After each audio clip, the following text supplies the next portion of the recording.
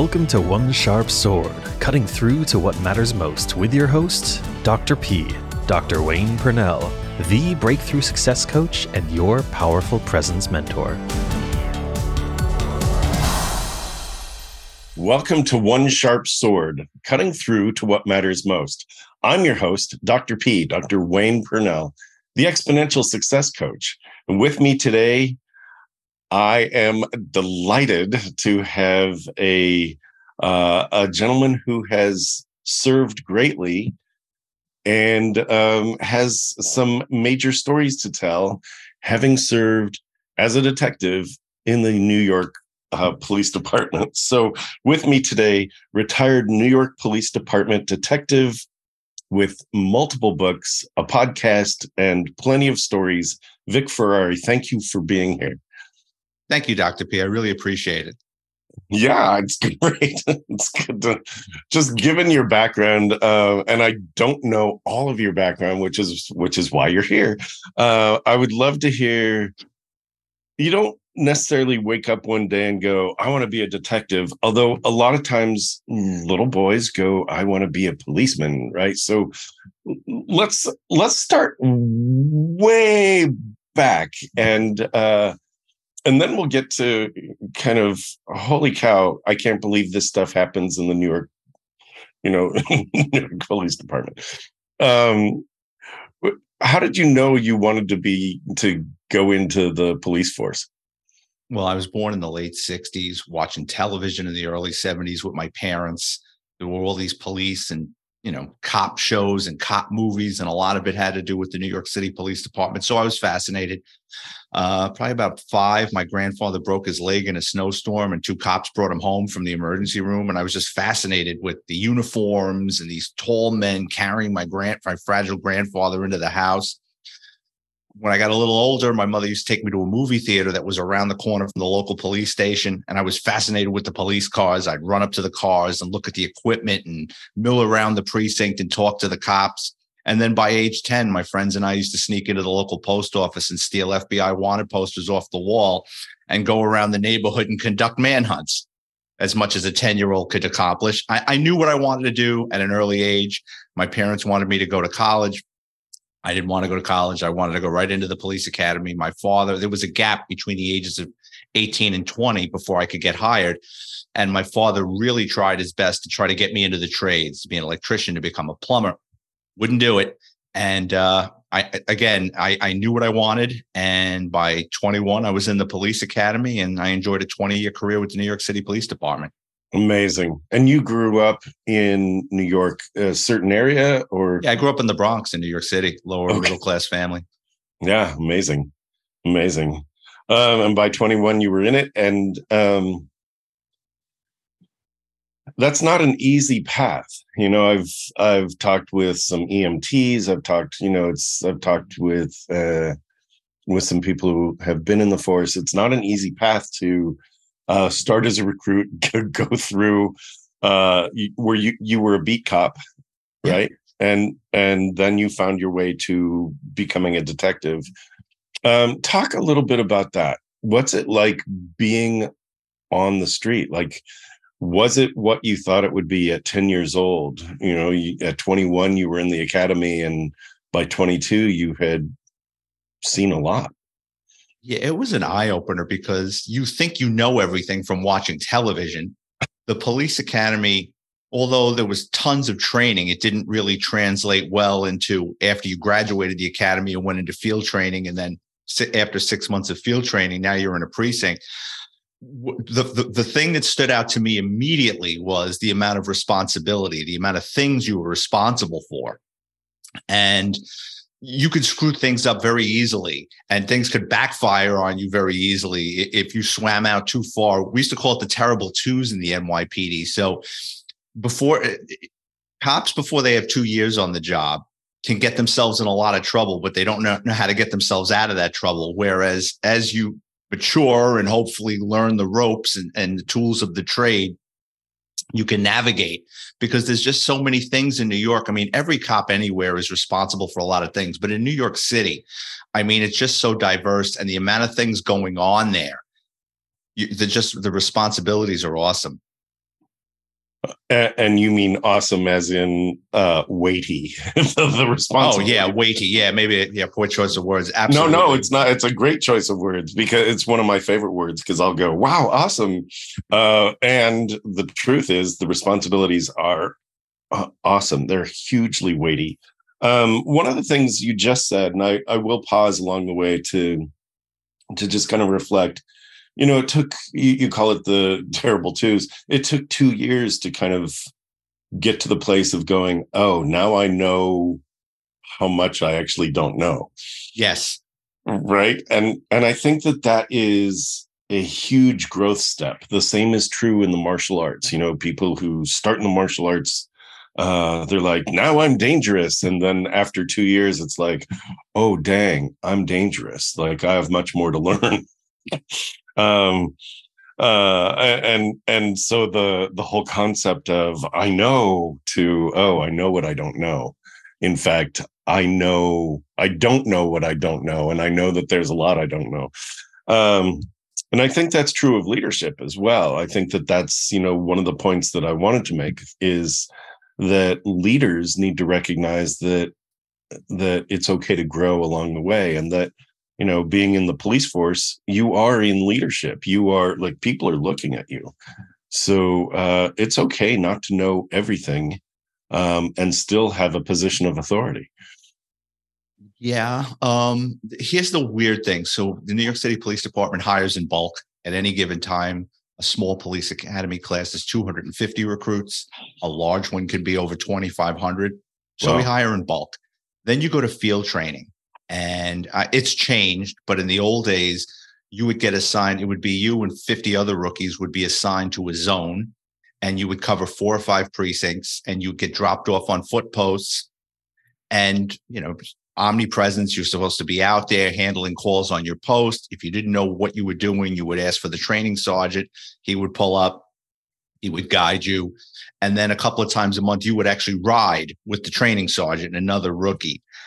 But when you talk about leadership, what I saw happen was you would get a lot of time, and it goes back to the schoolyard, where you'll get a couple of guys or girls that have, they're more sure of themselves, or they've got the loudest voice, and people start following them.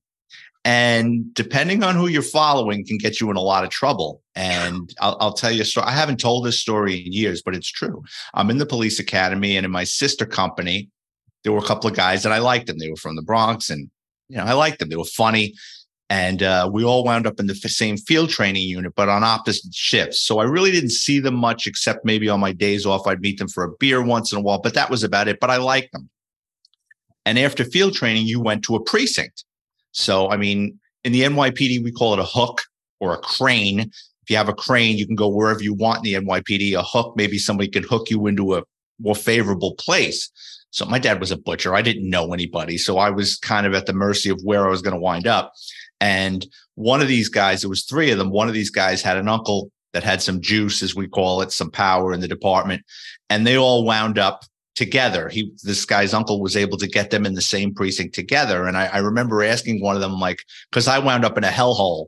I wound up in the 4-2 precinct, which is where they filmed the movie Fort Apache, the Bronx. I'm dating myself. And it was a burned out hellhole. And these guys went to another precinct, which seemed like more fun. And I'm like, you couldn't have got me with you. And he's like, sorry, man. He could only get 2 guys, and he took us. And they followed this guy, and yada, yada, yada. A couple of years later, 2 of them were arrested, and all 3 of them lost their jobs for doing things they shouldn't have done, because they followed this guy because he had an uncle that got them someplace, and they were, like we were saying, too sure of themselves. And they got themselves in all sorts of trouble. And, they all lost their jobs, and 2 got arrested. That's amazing. in the worst sense of the word, that's amazing. Oh, in hindsight, I'm glad I didn't go with them. Exactly. Yeah. And I will bet that being in the 4-2, you learned a ton. You learned about survival. You sharpened your instincts. I'm guessing that the 4-2 gave you some pressure that actually made you a better cop. I knew it was dangerous. And when I say dangerous, I don't mean from outside. I mean, more from inside.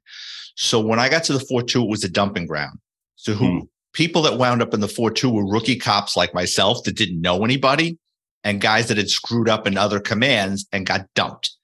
There were a lot of guys from the Vietnam era, and that I'm not painting a stigmatism on the guys from the Vietnam era, but there were guys there that just weren't right. And I remember the NYPD, when I first got hired, they only drug tested you during your probationary period, or they could only test you for cause, meaning a supervisor said, hey, there's some, and you'd have to go up the chain of command to get somebody drug tested. That all changed with a contract negotiation where the union said, okay, we'll go with random drug testing. It's good for the department. And I'm sure they got something back for it. Once they went to that random drug screening, I mean, there were guys getting marched out of the precinct left and right. And I says, wait a minute. This isn't right, and the neighborhood, there was nothing really there. I mean, we had to go to other precincts to get something to eat. So I said to myself, I'm not going to be like these middle-aged guys that are just burned out. They had like that 1,000-yard stare from Nam, like they just had seen it all and they were never going to leave. And I said, nope, this isn't for me. I got to get the hell out of here. And I did. That's amazing. So where did you go? Because I went to a borough-wide unit. Well, your options are limited as a rookie. In the NYPD, it's not like television where it's like, I'm just going to put in for a place. When you go to, it's a process. So if you want to get transferred, you have to go to your commanding officer, who's not going to meet with you right away. You've got to, it's almost like the mafia. You have to meet with you got to go to your regular supervisor, who's going to talk to the administrative lieutenant. Why does this guy want to leave? And then you're going to wait. You could wait. I've waited months sometimes to get, it's called a 57, which is a form to get transferred. And then he's going to ask you, why do you want to leave? And sometimes they might not want to let you leave, because sometimes if you're a good cop and you're producing results, why does he want to let this guy leave? Or sometimes they think you want to leave because you know of police corruption and you don't want to say anything, but you don't want to necessarily be there when the shit hits the fan. So then they start looking at you odd, like, why does this guy want to leave? Eventually I got it signed and I went to a borough. The only place I could go was this borough unit, which was another story because that had a lot of old timers in it too. When they were cleaning house because they were making too much overtime. So they were replacing the old timers with the rookies, which I wound up getting into another situation because the old timers hated the rookies. So, we're young, we're doing what we're told. And the rookies like, yeah, sure, kid. Keep doing what they're telling you to do. They're going to screw you too. So that turned out to be not a favorable assignment, but it's like anything else you learn. I learned personality types. I learned to keep my mouth shut and my ears open. It's, you just learn how to navigate. Yes. Politics happens. Oh yeah.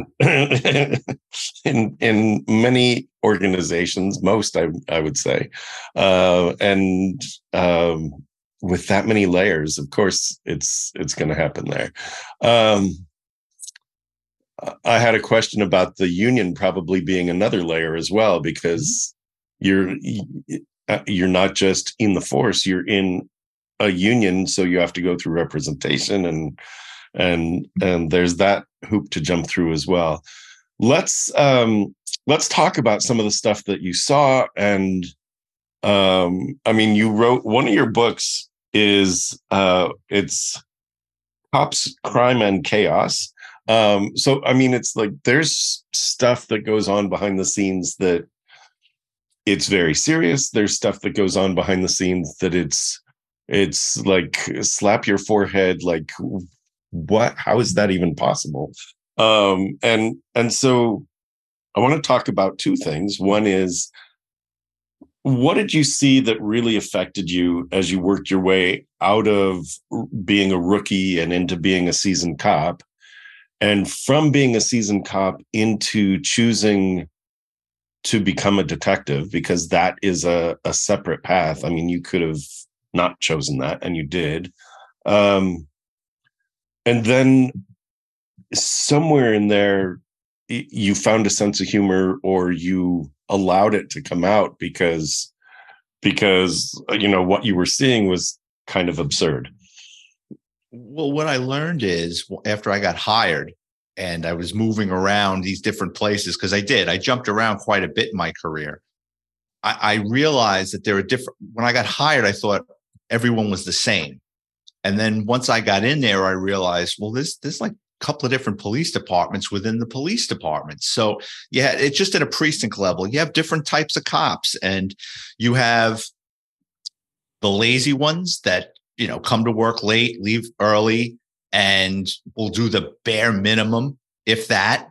Those are usually the ones that stay in the same place for 20 years. They're in the locker room grumbling, oh, why are you putting in for that? You're never going to get this. You're never going to get that. It's like, if you listen to them, they'll just drag you into the mud.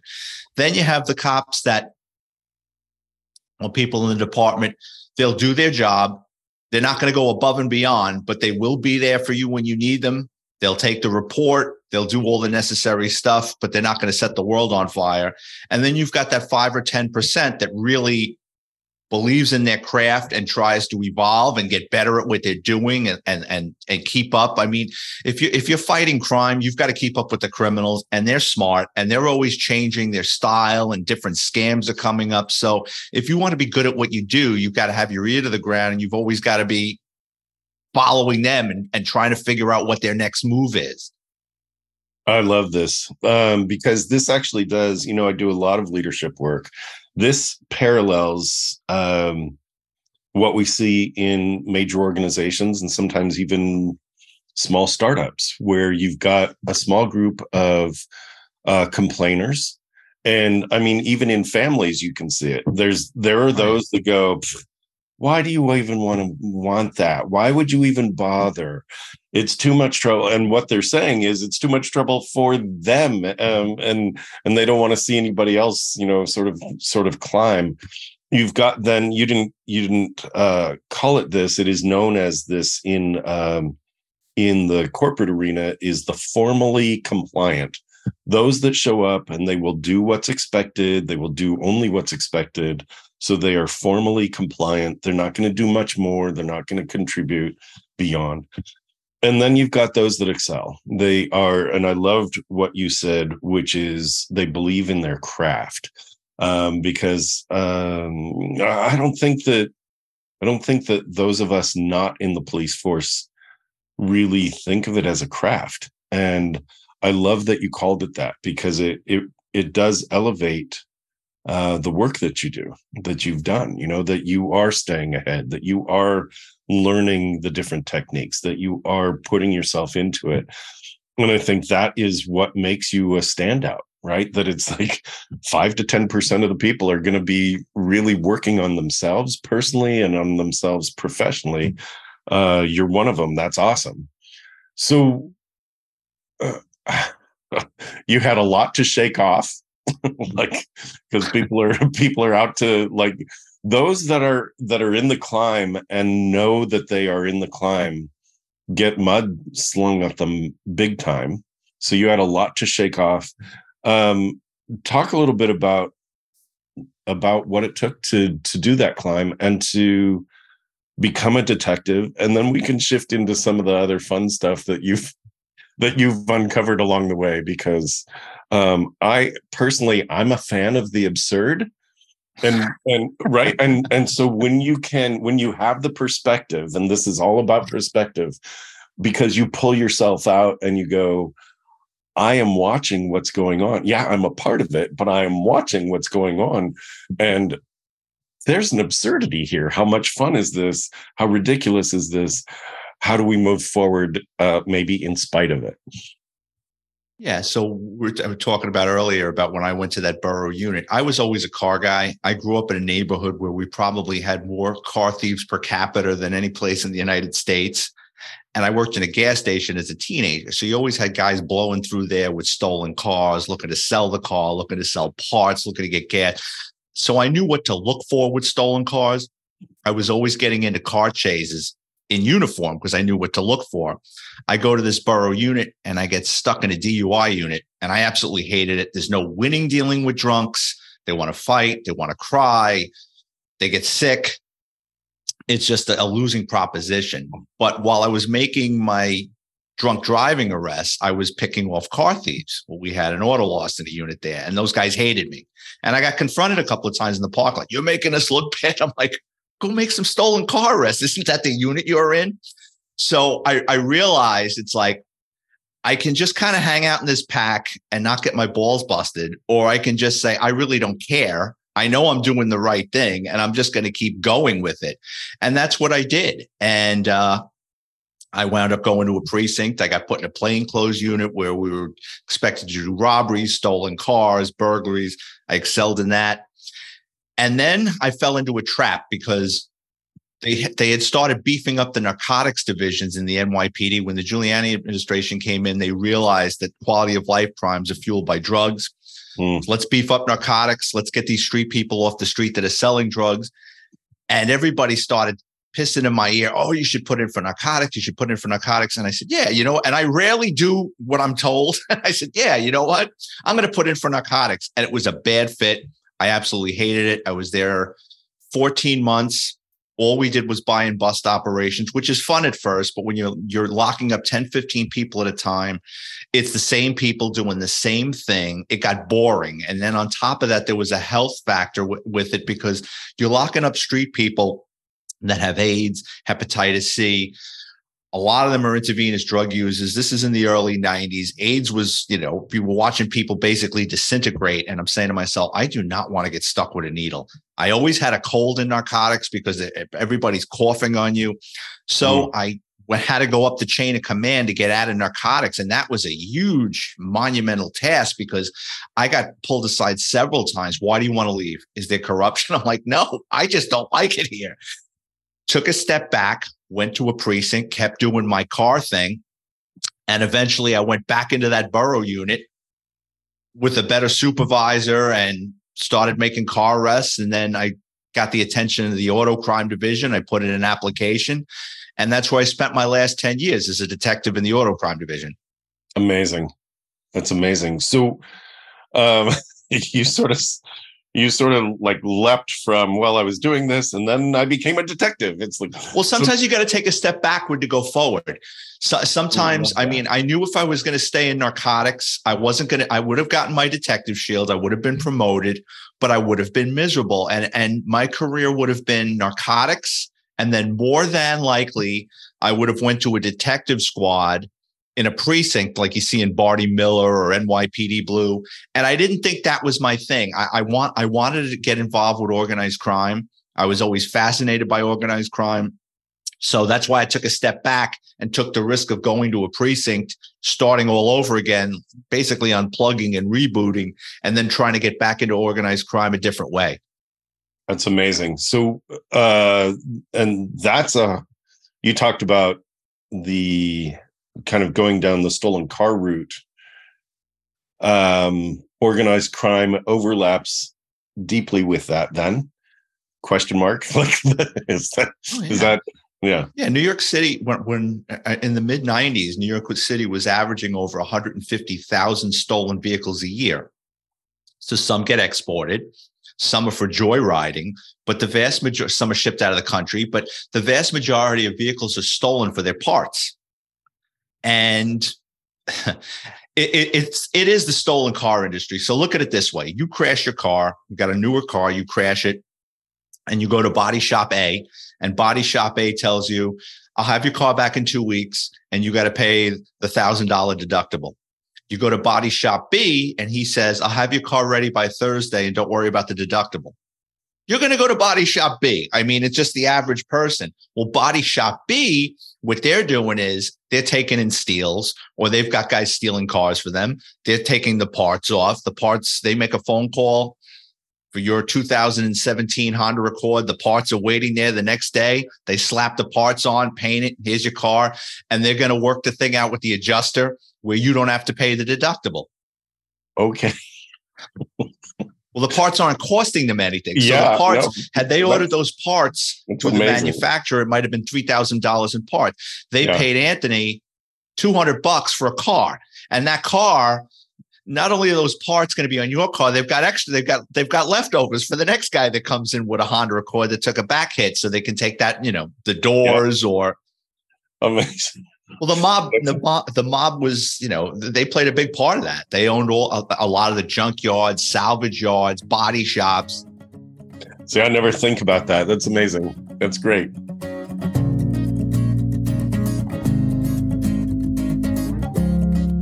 You are listening to One Sharp Sword, cutting through to what matters most with your host, Dr. Wayne Purnell. You know you are bigger than the life you are leading. It really is time to attend to that thing you've wanted to do or have, but you've been putting off. It's time to step into that dream you've parked for someday. It's time to claim true well-being, both personally and professionally, without giving up the success that got you here. It's time to check out Dr. Purnell's signature small group retreat, the Exponential Success Summit. Explore exponentialsuccesssummit.com. Seats are extremely limited as this is a very special small group event. www.exponentialsuccesssummit.com. Let's talk crimes, cops, crimes, and chaos. Let's talk a little bit about that, because at some point you went, okay, this is absurd, and some of the stuff I've seen is ridiculous. And so let's talk a little bit about like what left you scratching your head at night, or after you got out, you retired, and you're like, oh my gosh, I have stories. Well, when I set out to write these police books, the two things I didn't want to do was I didn't want to get anybody divorced, and I didn't want to get anybody fired or in trouble. So I do change the names, the dates, the locations, the ranks, as not to point anybody out, shine light on too many people, because that's not me. I'm not a sour grapes kind of guy. Were the people I hated or couldn't stand? Yeah, but I'm not gonna stand there with a bully pulpit and embarrass them at the same time. That's not me. Sure. But there are a lot of characters in the NYPD, and a lot of things do happen behind the scenes that nobody knows about. So when you get to the first thing they teach you when you get out of even in field training, the first thing they teach you when you get to an NYPD command or precinct is if you're working the TS, which is the switchboard, if somebody calls up for a cop and they're not, or any NYPD member, and if they're not there, all you say is he or she is out in the field. I'll take a message. You don't say I just missed them. They didn't come in today. They're out in the field. I'll take a message. That's it. So in this one place that I worked, you had a rookie cop on the TS. The guy's wife calls up looking for him, and he says, "Oh no, he went out on the precinct fishing charter." She goes, "Fishing charter?" He goes, "Yeah. They're running a fishing charter out in Long Island." So she goes, "Oh yeah, I forgot. Where is that?" Rookie cop doesn't know any better. He gives her the marina information out in Long Island, right? The cop is cheating on his wife, and he went on the fishing charter with his girlfriend. So at the end of the day, the boat's coming into the dock, and the wife is coming into the pier, and the wife is on the dock screaming at him in Spanish. He's got his arm around his girlfriend. He's like, oh, shit. He doesn't want to face the music. He runs to the other side of the boat and jumps off. This guy's out of shape. He starts swimming to the next marina. He finally gets over there, and he's out of breath, and he knows the wife is going to come and beat his ass. So he pretends he's having a heart attack.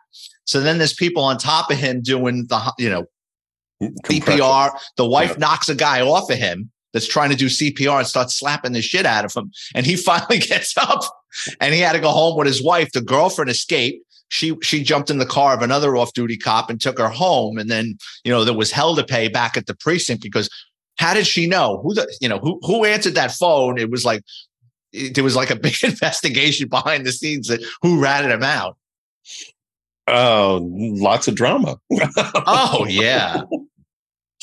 And it all starts with a bad choice to go on a fishing charter. Something like that. Yeah. Amazing. What else did you see out there? There had to have been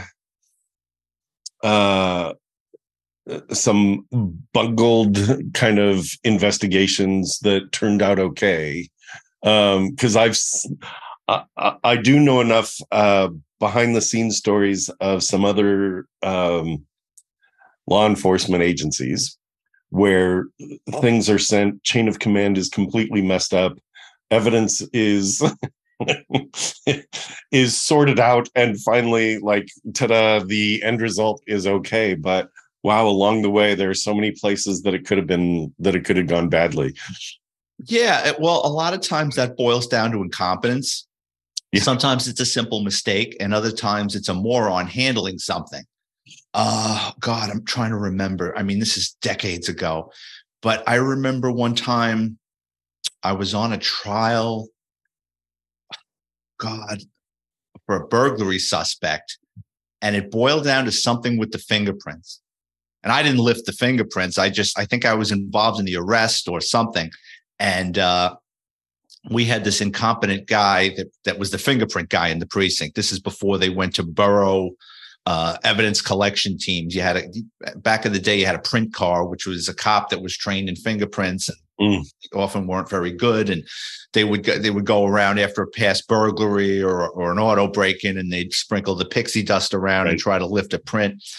So we had this boob, and he was. And I remember we were on trial, and the district attorney, I testified to something about the dates of something. It was a series of burglaries that I think they were trying to link this guy to, or he was on trial for. And I remember the district attorney saying to me, well, you got the dates all wrong. And were you even there? And, like questioning, like I was perjuring myself. I said, no, I have it in my memo book. She's like, I don't know, because the print guy testified the other day to this. And of course, conveniently, he went on vacation. So this clown is nowhere to be found. I got the district attorney looking at me funny. So I'll never forget, this was on a Friday. We broke for Monday. On my own time, I went back to the precinct, and I had to go behind the desk. And then we had a basement where they used to keep all sorts of records. I mean, it was like, Teddy Roosevelt's underwear was down there. And I had to find, well, he was a police commissioner for a while. I went in, I went down into the basement, and I got dusty and dirty because this burglary had happened a couple of years in the past. Yep. I had to find this print log. It was a book, and go through it. And that moron that went on vacation, he got the dates wrong. It wasn't me. So I grabbed that book like it was, I felt like Indiana Jones unearthing the Ark of the Covenant. And I told the lieutenant, I go at the desk officer, I said, he goes, you can't take it home. He goes, tell you what I'm going to do. He goes, I'm going to lock it up in the locker Monday morning. You can go. He goes, I promise no one's going to touch it, because I was so upset. I didn't want this thing to disappear again. Mm-hmm. He gave me the book. I had to sign it out. I went down to court and I showed her. She goes, and she apologized to me. She goes, yeah, he's the one that screwed up. But yeah, it's and it didn't affect the case because I was correct. But yeah, you have to be careful. I mean, you have to dot your I's and cross your T's. You know what I mean? If you don't know, don't make things up. Just say, I don't know. That'll go a lot further than trying to bullshit somebody. I think that's a huge lesson for anybody, right? That it's like, if you don't know, don't make it up. Yeah.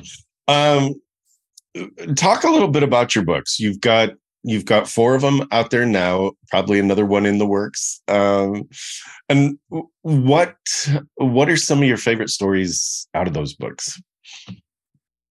They're all my children. When I retired from the NYPD, I became a cop again down in Florida. I absolutely hated it. I re-retired, and I was bored out of my mind. And my friends and family were like, you got all these wild stories about your NYPD career. You can tell a story. Why don't you just start writing these things down? And I said, all right, let me see what I can do with this. And my NYPD books, at least, there's no beginning, middle, or end.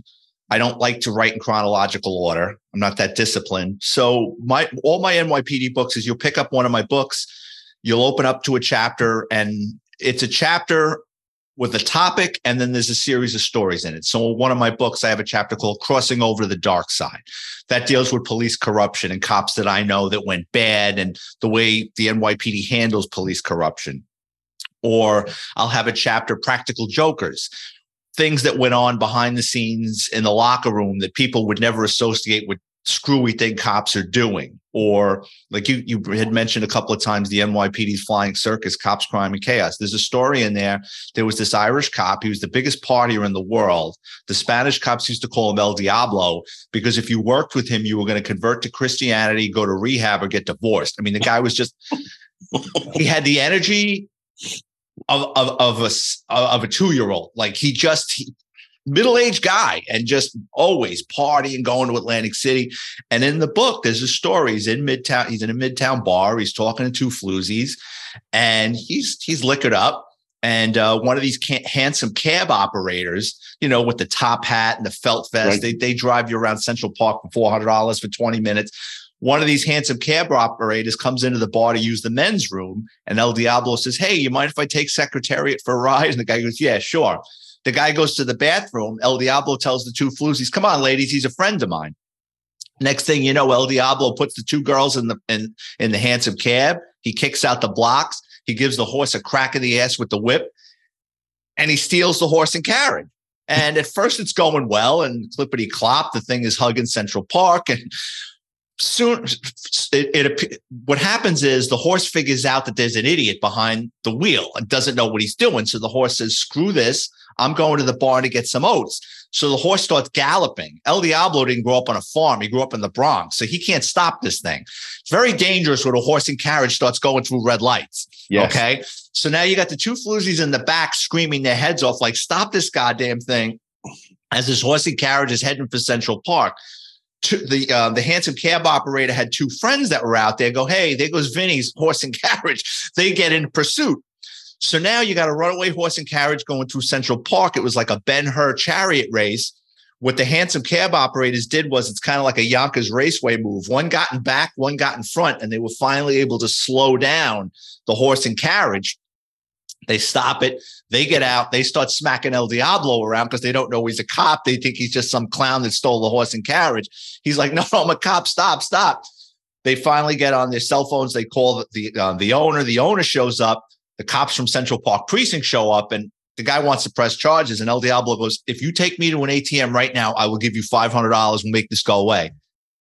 The guy goes, "You take me to an ATM?" He said, "Yeah." They go to the ATM. El Diablo takes out $500, hands it to the guy, and the whole thing goes away. But this guy, we used to say, he used to have like the Prince of Darkness running interference for him, because the shit that he would get involved in, and he never got in, it's like it never stuck.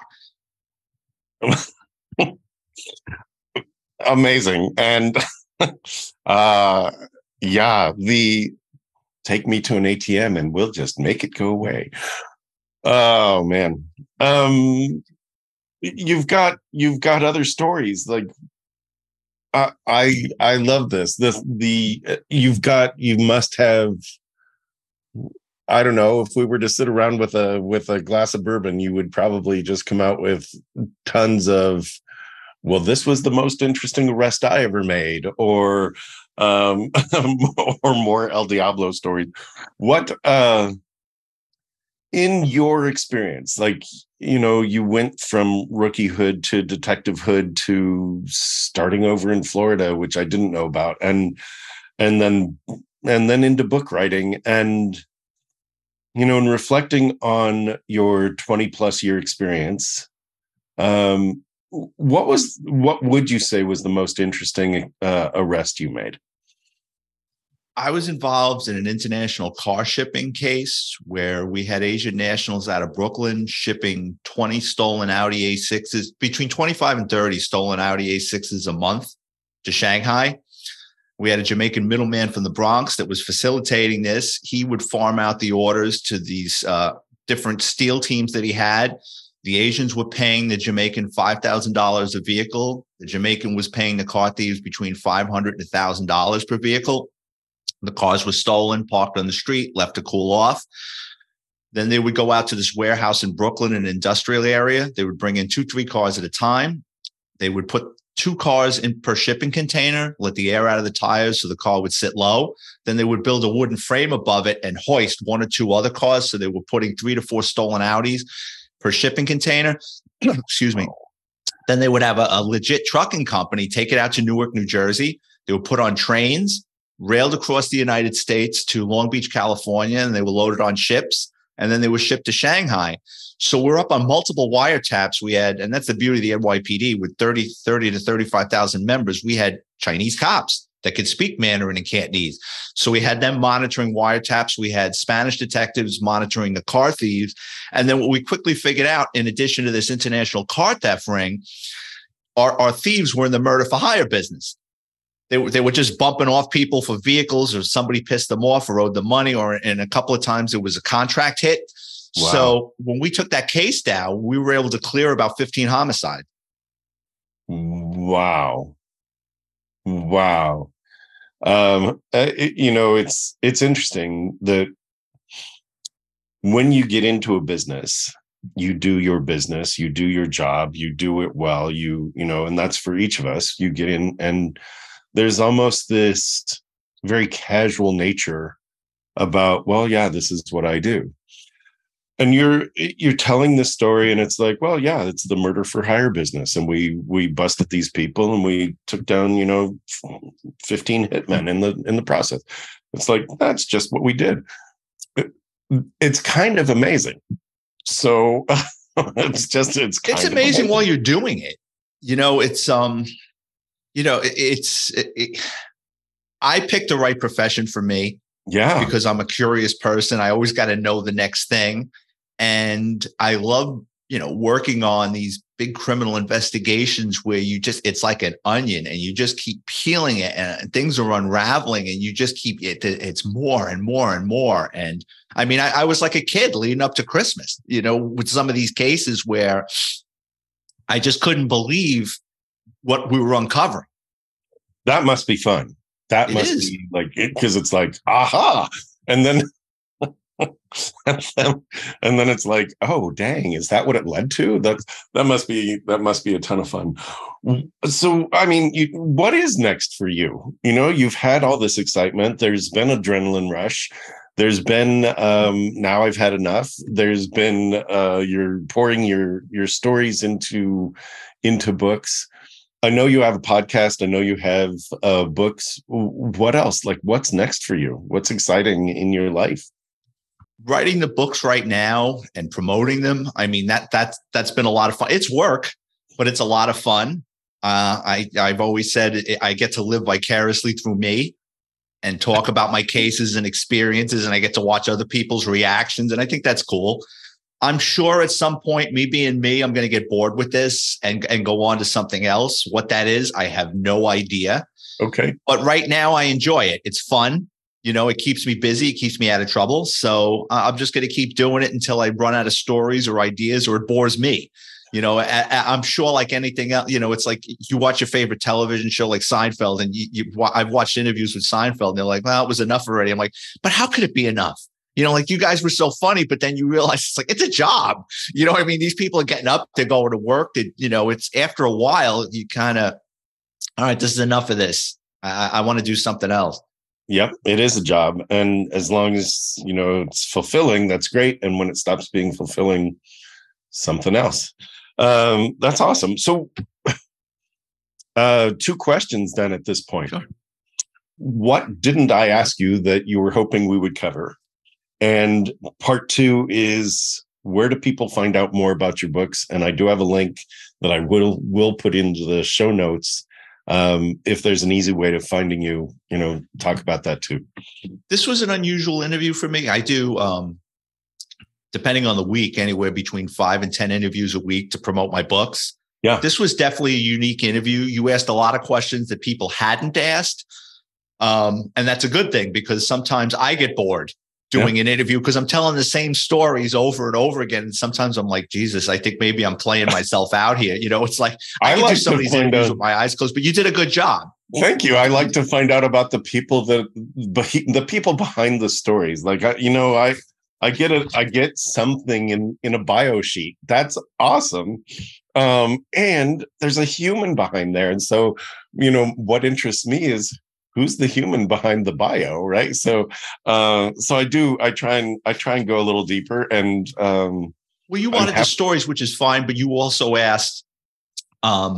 You were more interested about how the department works and personality types and how the politicking, and a lot of people don't ask that. So that was good for me because I had told a couple of stories I hadn't thought of in decades. So that was cool. That is cool. As far as my books are concerned, all my books, if you go to Amazon and you type in my name, Vic, V-I-C, Ferrari, like the car, my video library will come up. All my books are in paperback for $10. They're behind the scenes look at the New York City Police Department, $2.99 ebook download. And if they want to get a hold of me on social media, I'm on Instagram and Twitter at Vic Ferrari 50. 50. I love it. That's awesome. Was there a story that you're like, what do you want to hear? Point me in a direction. What kind of story you want to hear? Do you want to hear funny? Do you want to hear Let's go dark? funny. Let's go. Funny. Yeah, because dark is like dark. Yeah, no, I get it. I don't write dark too often, but I do. I'll tell you a couple of quick funny ones. Okay. So there was a guy we used to work with, wasn't the brightest of bulbs. And if there's one way you can get in trouble in the NYPD, it's losing your firearm, your ID card, or your shield. So most cops or NYPD members go to great lengths, because if you lose one of those three, depending on who you are and your record and everything else, you can lose up to 30 vacation days and be put on a year of disciplinary probation. So this one guy was going to go out cocktailing one night. He lived in a shitty neighborhood. He was afraid of a burglary. So he hid his gun in the one place he didn't think anybody would look, which was his oven. Goes out, has a couple of cocktails, comes back 4 hours, 9 beers later, little liquored up, hungry, decides to preheat his oven to 425 or whatever to make some frozen pizzas, and doesn't take the gun out. So he's on the couch, channel surfing, trying to find a show on television. It's a 5-shot 38, Little Chief. Got 5 rounds in there with gunpowder. The oven's heating up. Bam, bam. The rounds start going off in the stove. I'm sure the first one, he was like, what the hell is that? The second one is, I know what that is. Had to climb out of the apartment on his hands and knees, call 911 on himself. Emergency service had to show up, yada, yada, yada. He lost 30 vacation days, a year probation, and he had to buy a new firearm. Yeah, the case of the cooked 38. All right, you want to hear one more funny one? I do. This is funny and dark. So when you're a rookie cop, you get stuck with all the shitty assignments. It's just the way it is. And nobody likes getting stuck with the DOAs. And in New York, like we were talking about Manhattan earlier, say, God forbid, someone dies in their apartment. Not a suspicious death, just someone passes. The police show up. They do their investigation. The detectives come. Once it's deemed it's probably not a crime scene, you got to wait for the medical examiner to come to officially, even though the person's dead and EMS says they're dead, you have to wait for the medical examiner. There's only a couple of medical examiners. They're overworked. They're responding around the city at any given day. You got multiple people dead in New York for a lot of different reasons, natural, unnatural. It's called sitting on a DOA. So the cop that gets assigned that, it's often the young guys or girls, you're going to be there with this DOA in this apartment or this house for hours. And it smells, it's nasty.